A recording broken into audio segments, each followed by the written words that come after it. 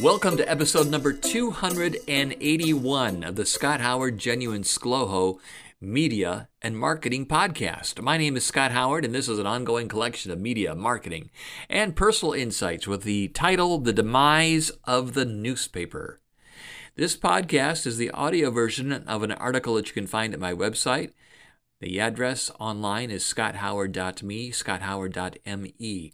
Often there are links in the article to material that I've referenced in this podcast. I bought my local newspaper on a recent Monday and was saddened by how tiny it has become. About 8 years ago, I was able to get custom circulation reports for the two local daily newspapers from my connections at the Radio Advertising Bureau. I watched over time as the number of readers dropped and the advertising rates climbed to make up for the loss of revenue. The numbers for the morning paper showed that between 2009 and 2014, the circulation had dropped 34%, while advertising rates climbed 18% in just 5 years. The morning paper was being delivered to only about 25% of the households in 2014 too.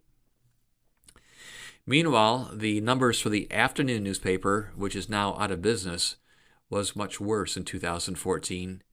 In those same 5 years, the circulation dropped 40%, while ad prices climbed over 18%.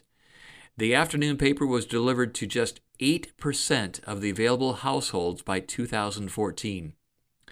The reason that all of this saddens me is that my parents are big fans of the paper. I also was a paper boy as a kid delivering my route after school. At one time, local journalism had its home in print. Sure, we had broadcast media too, with TV stations staffed with reporters and some stations on the radio. They had a decent news department, but the newspapers, they were the ones that had the time and the space to print the in-depth stories beyond just headlines. The reason the afternoon paper stopped publishing was revenue, which was related to circulation. My numbers show they had less than 13,000 subscribers in 2014. Even with the higher ad rates, they couldn't sell enough to keep the paper alive. I'm not sure how the morning paper stays alive these days. I know the number of readers have continued to drop since 2014. Those numbers are no longer available for me to research, but it's obvious by the size of the paper. It was August 29th, the paper that I mentioned, that had a total of 16 pages divided into two sections. The first section had 4 advertisers plus 2 pages of classified ads. The other section had 0 regular ads, just a paid legal notice. Why does advertising matter? According to a website that I found, medialandscapes.org, 80% of the revenue comes from ad sales, not subscriptions.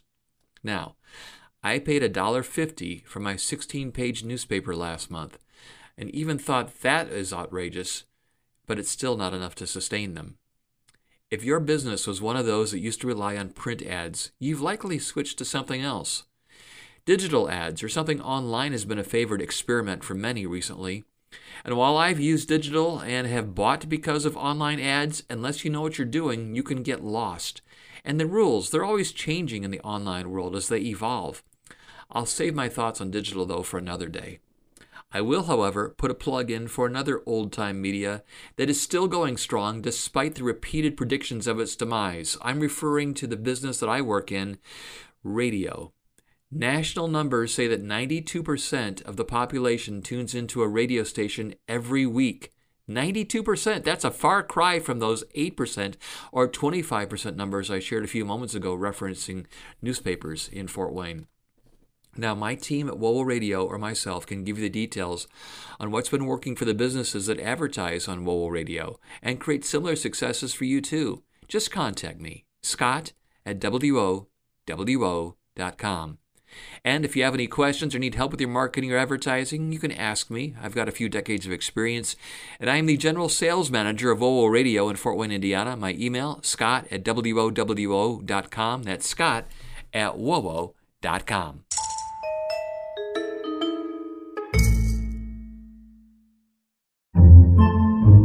Podcasts by Federated Media.